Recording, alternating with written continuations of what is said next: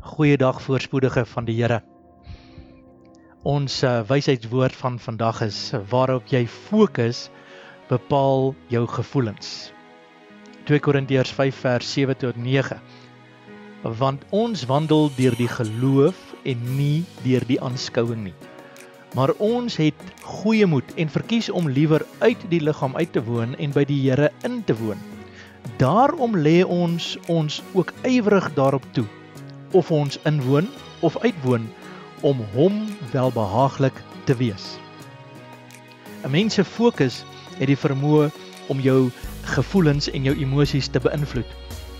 En dit is my begeerte vandag dat jou fokus op God se oplossing sal wees, op God se genesing sal wees, op die antwoorde wat God in staat is om vir jou te gee, want ons het vrymoedigheid by God om in gebed na God toe te gaan, want ons weet God beantwoord gebede.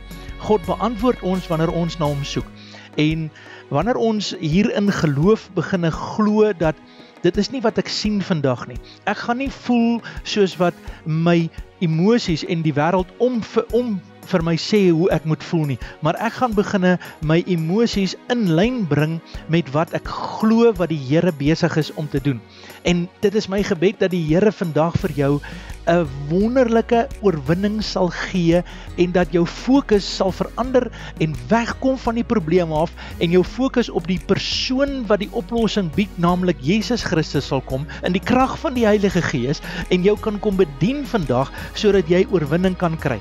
Net 'n paar verse verder sê hy dat ons wat in Christus Jesus is nuwe skepsels.